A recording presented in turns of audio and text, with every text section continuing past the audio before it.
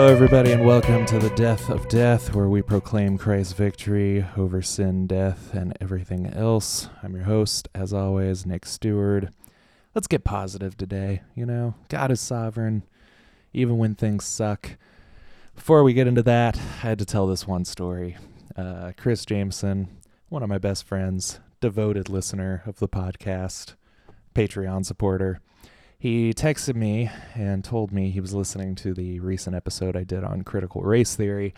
And if you've heard that episode, you'll know that I joked about being a white supremacist multiple times, because in the world of critical race theory, I would technically be a white supremacist, because pretty much every white person would be a white supremacist, or at least a contributor to that. And so now it goes without saying that in reality, I'm not a white supremacist at all. I mean, everyone should know that, but I couldn't stop from making these jokes over and over and over. Well, I guess Chris paused the podcast, and when he came back to it, he pressed play, and the first thing he heard me say was, now, as a white supremacist. So he had to back it up and get the context of what I was saying. He shared with me that story, and I just had to share it here. If anyone else has an experience like that, I want to know about it. It's time to give another shout out to another new patron. You guys, so many new patrons lately. Chris Pobletti has joined the elect this week. Pastor Chris Pobletti of King's Cross Church in Orange County. Address is 12. Nah, just kidding. Phone number 714. No. Thank you for signing up and supporting the show. It really helps the show a lot. It means a lot. So if you would like to join Chris in his support, it's $4 a month. That gets you early access to the podcast when possible, an exclusive podcast once a month. That's definitely a benefit that you don't miss out on. And we're doing Christopher Hitchens' God is Not Great once a month on that podcast. And whenever possible, you get to vote on what I will talk about on the show. So thanks again, Chris, for signing up. And if you want to join him, you can go to patreon.com/deathofdeath. On to the show for today. We touched on this a little bit a few weeks ago in episode 52, but I think it deserves a deeper dive here for another week because, you know, things just keep happening. And this wasn't in my notes, but it just... it seems like every week we can look back and just think like, oh man, things were just a little bit better a week ago, and give anything to go back to 2019 or 3 weeks ago. So it just seems like we're kind of constantly heading into more disastrous waters, but this is an optimistic show. I have an optimistic theology, but for almost a year now, it just doesn't seem like there's much to be optimistic about. So the question is, are bad circumstances enough to change your theology? What would it take to change your view from things are looking up to things are looking down? And I guess to frame it more broadly, I could say, like, what circumstances would justify you changing your theology at all? Anything in your theology. You may not think the way that I do. You know, like many things in theology, our circumstances don't change the truth. We may feel at times that we're absolutely hopeless and that we will never be true followers of Christ because of the sin that we're fighting in our personal lives. But does that make it true? Like, no, we are sinners, and without Christ, we are hopeless. But that's the thing. We do have Christ. He has saved us from our sin. Despite our circumstances, he is sanctifying us, and these things are true. So what would it take to change that truth? Paul says in 2 Corinthians 4 that we don't look to our light and momentary affliction because those very things are preparing for us an eternal weight of glory.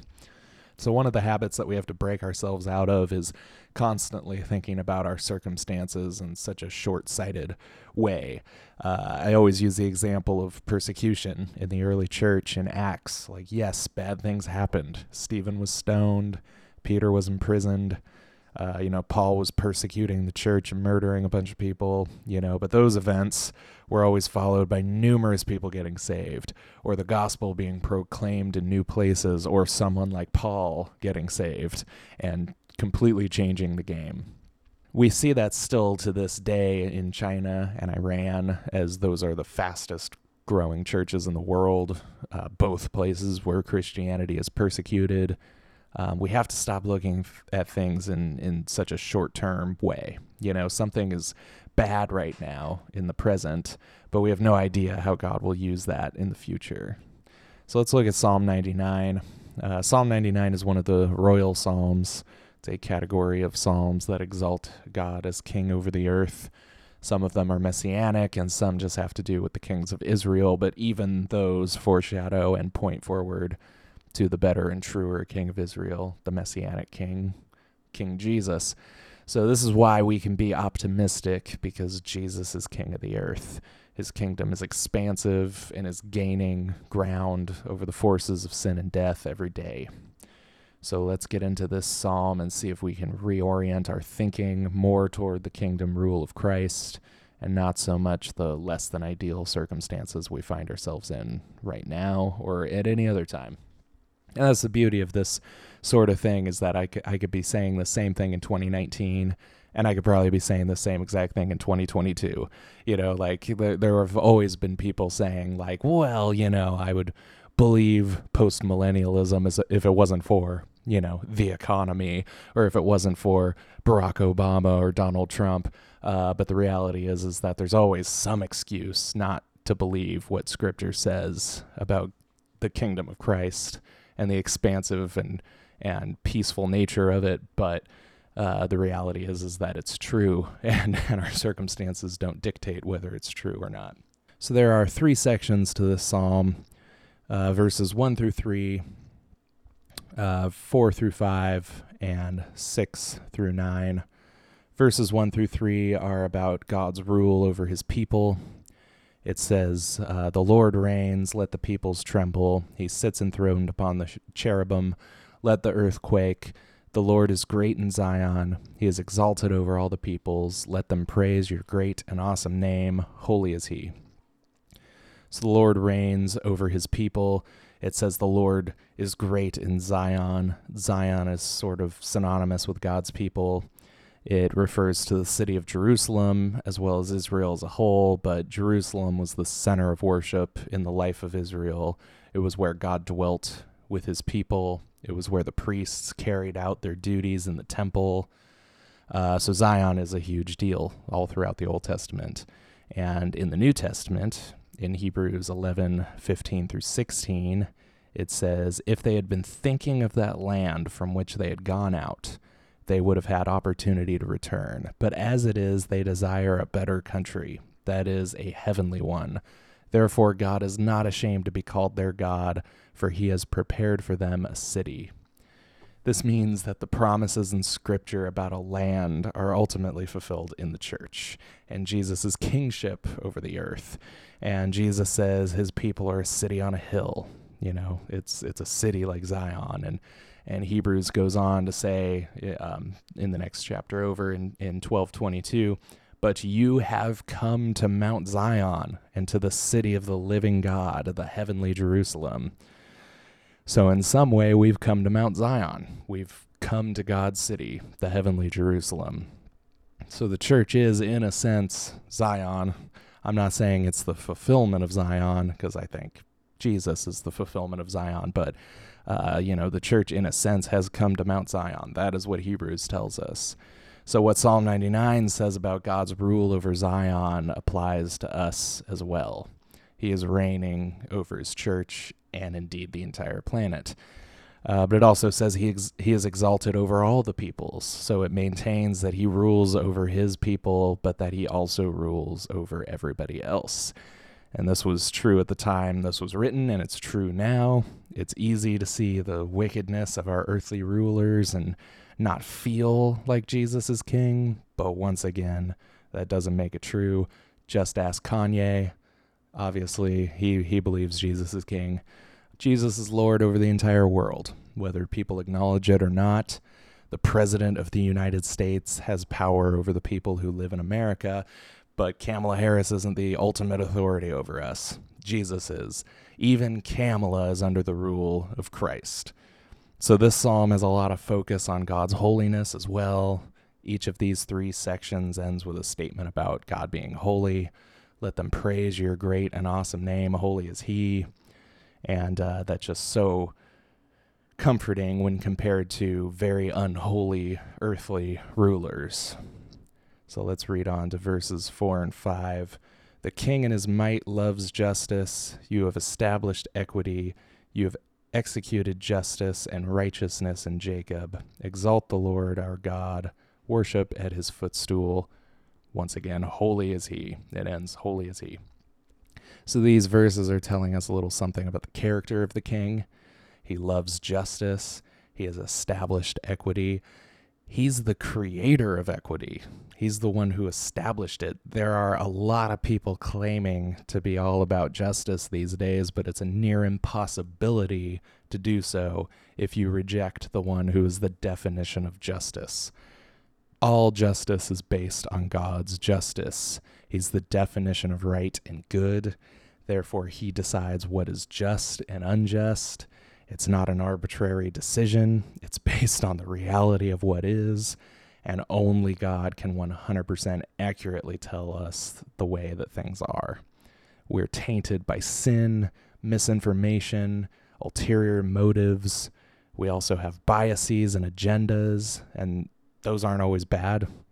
Like, everyone has a bias or an agenda, so they can't all be bad. You know, I have an agenda on this podcast to tell you about theology. Is that a bad agenda? No, but it's an agenda for sure. But God has no such inefficiencies. So, you know, if we don't base our justice on the definition of justice, our justice will fall short. This section ends by telling us to worship and exalt God in verse 7 there. Verse 5, exalt the Lord our God, worship at his footstool, holy is he. I love when the Psalms contextualize our reasons to worship God. Holy is he. That's your context for worshiping God. Verses 6 through 7 go on to say, Moses and Aaron were among his priests. Samuel also was among those who called upon his name. They called to the Lord, and he answered them. In the pillar of the cloud he spoke to them. They kept his testimonies and the statute that he gave them. So now this psalm mentions the most prominent priests in Israel's history. It says that they called on the Lord and he answered them. It's rooting what the psalmist wants to tell you about God's character. It's rooting that character of God in history. It's using people who actually lived, people that we know about. It would be like us in America hearing about, God answering the prayers of George Washington or Thomas Jefferson. It would be like, yeah, those were people that lived not too long ago. It'd be amazing to hear that. I'm not saying that, by the way. Not committing any statist blasphemies here. Verses 8 through 9, our last section here. O Lord our God, you answered them. You were a forgiving God to them, but an avenger of their wrongdoings. Exalt the Lord our God and worship at his holy mountain, for the Lord our God is holy. The Lord answered them, and he forgave them. He's the God of justice, the definition of justice, as we found earlier, and yet he forgives his people. How is it possible for a just and holy God to forgive his people? It also says that he's an avenger of their wrongdoings. How is it possible for him to be just and holy and avenge wrongdoings, but also forgive his people? How is it possible for both of these things to be true? Well, we see these most personified in the cross, where God poured out his wrath on our wrongdoings, on our sin, and forgave us by shifting that punishment to his son, to the Son of God, instead of to us. So how do we look at the world today and accept that God is ruling over the earth? Again, we have to stop being short-sighted in the way that we see things. So think about the way the church has been pruned in the last year. My friend Mario has said many times over the last year that people were exposed for who they truly were, and I couldn't agree more. It did. No matter what side you were on, it exposed you for who you really were.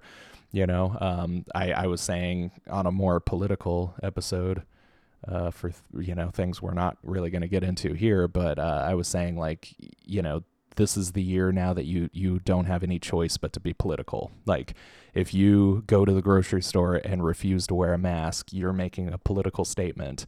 And if you go to the grocery store and submit and wear a mask, you're also making a pretty loud political statement. So it's like the days of avoiding political controversies are over. Like, those days are gone. It has exposed everyone for exactly who they are. The darkness has come to the light, and it's a good thing, believe me.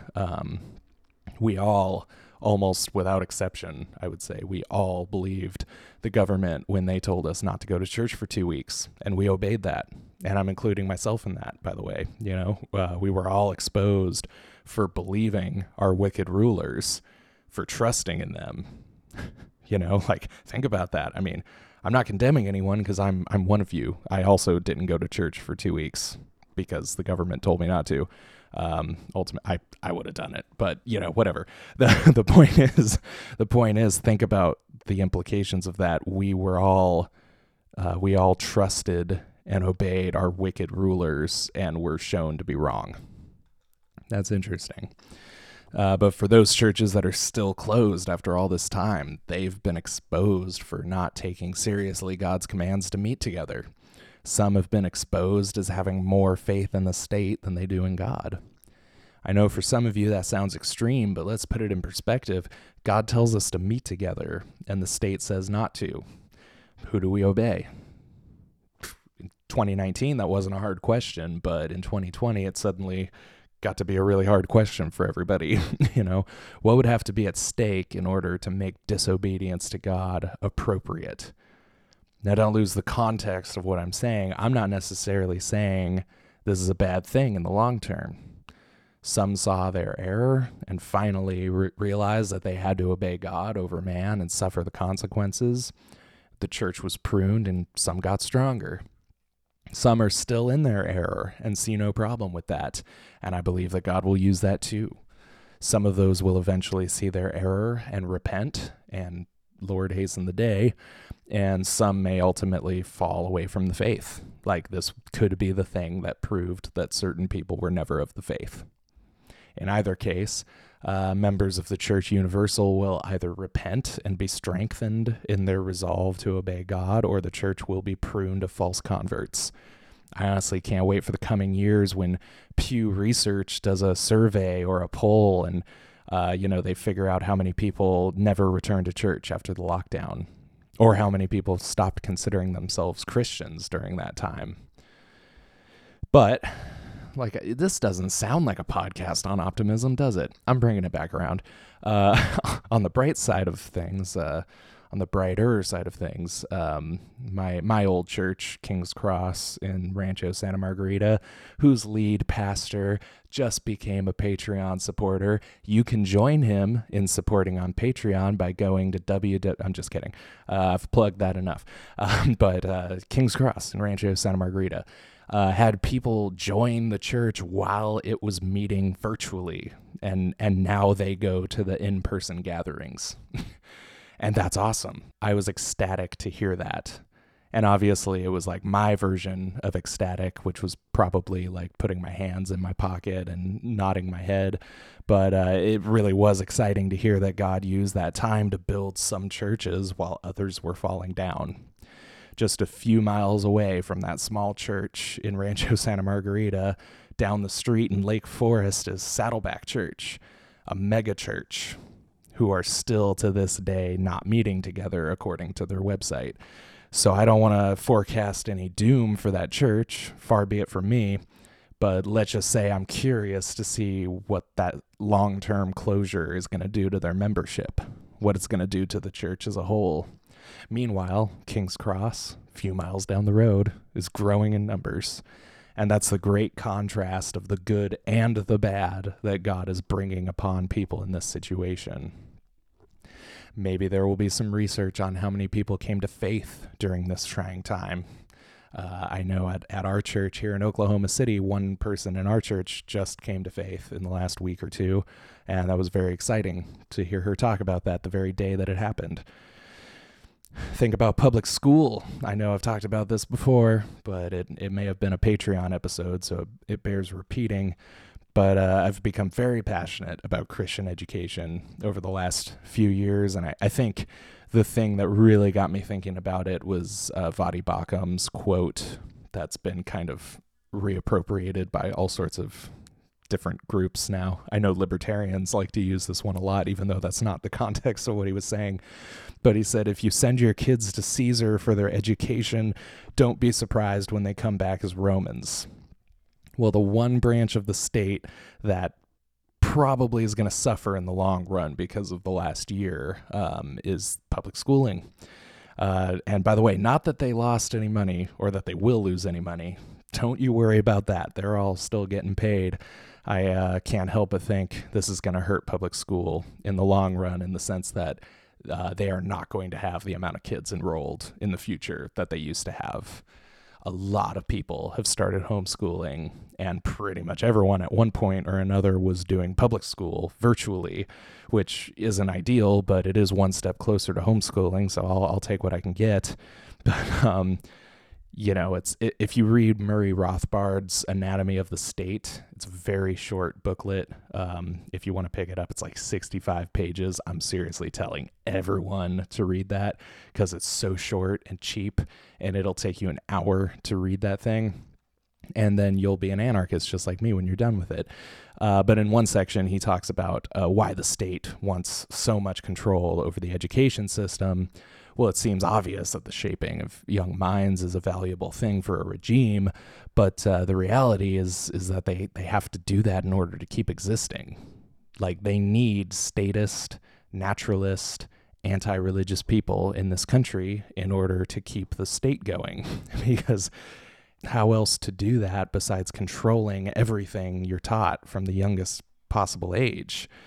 You know, like if everyone was homeschooled and they weren't taught from the earliest age, not only that their education is the most important thing in the world and the government has to provide it, but that, maybe other things the government provides aren't that essential. You know, maybe if you're taught from the earliest age that, the government's not essential, in a generation, we might have, people who, we might have millions of people who just choose not to pay their taxes because, well, I mean, it's kind of non-essential. So, I mean, if we all don't do it, they're not going to punish us all. And just like that, the state has kind of become useless. Like, if people just chose not to obey this stuff en masse, it wouldn't happen anymore. So, the reality is that the state has to shape young minds in order just to get revenue. Like, in order to just get the votes and just get the revenue, they have to be on top of people from the earliest stage possible and controlling the way that they think about things. That's, I wasn't planning on going on a political rant, but I mean, almost anyone you say, I don't believe in government, just take like the most extreme, like Ron Swanson kind of statement you can think of. Just say like, oh yeah, I think Ron Swanson once said, I agree with you. Government is inefficient and should be dissolved. If you just say that, immediately, nobody can help but just say like, well, I mean, we need it for some things. And it's like, yeah, that's the way brainwashed people react. That's the way people who are taught from the earliest age possible that this is reality, that's how they react to extreme statements like that. So, I mean, just now imagine all these kids homeschooling or doing school on Zoom, or even finding easier ways to have like private Christian school. And now, everyone realizes like, hey, this isn't impossible. And look, if we need to take the day off from school, we can just, go have a family day or whatever the case may be. And we can actually pull this off and they're still getting educated. Maybe this one piece of the government isn't that necessary, And if the educational side of government isn't necessary, what else isn't necessary? So all that to say, we're probably entering a period in history where homeschooling is a lot more common, which means there will be a lot more resources to make it practical, supply and demand. And this is going to strengthen the church because the odds are a lot better that being taught a Christian education from an early age and, being taught to think more for yourself will result in a generation of stronger faith. Not to mention a generation who takes the government just a little less seriously than the one before. And I think we can all agree that that's a good thing. So there are other things I could point to in this situation to prove that it isn't all bad. I know by listening to me, you may get that impression. And believe me, if I haven't made it clear on the show before, there is nothing about mandated totalitarianism or forcing people to wear masks and forcing people not to see their families for the holidays. There's nothing about that should make you giddy or make you skip down the street. Okay, so don't misunderstand me. I think you all understand where I'm coming from on that. However, we are supposed to take joy in the fact that God uses everything for our good, and everything he does in general is good. It just might hurt. His kingdom is always expanding, even if it doesn't look like it. We can look all day at the negative side of people being forced not to go to church, and there are indeed negatives to that, but we can also look at the pruning effect that it's had on the church. We can look at a church like King's Cross that actually gained members when they were forced to be virtual. And, and I also think about John MacArthur, who after a month or two, maybe, 2 or 3 months maybe, finally just said, you know what? Yeah, we're having church. And, you don't have to show up. He didn't force anyone to come, but it's like, yeah, you don't have to wear a mask. Like, we're just going to have church. And, I don't know. It forced some people to nut up, and I don't hate that. So not to mention that we don't know all the ways that God is going to use this period. There could be good things coming that we can't even think of yet because they're just not even on our radar. Now, what I don't want you to hear is me preaching at you, because I need to hear this too. You're correct if you feel there have been moments where I haven't acted very optimistic about this stuff, but we always have to come back around to what's true. What is reality? And Isaiah says, of the increase of his government and of peace there will be no end. His peace will increase without end, and his kingdom will increase without end. So that's it for today. That's all I got. You want to do another royal psalm next week? I couldn't. This week I was trying to decide between 99 and 29, or both, and I ended up doing 99. So maybe we should do 29 next week. I don't know. Don't have a plan yet. Let me know if you have an opinion. Thanks again to our new patron, Chris Pobletti, and I'll talk to you again next week.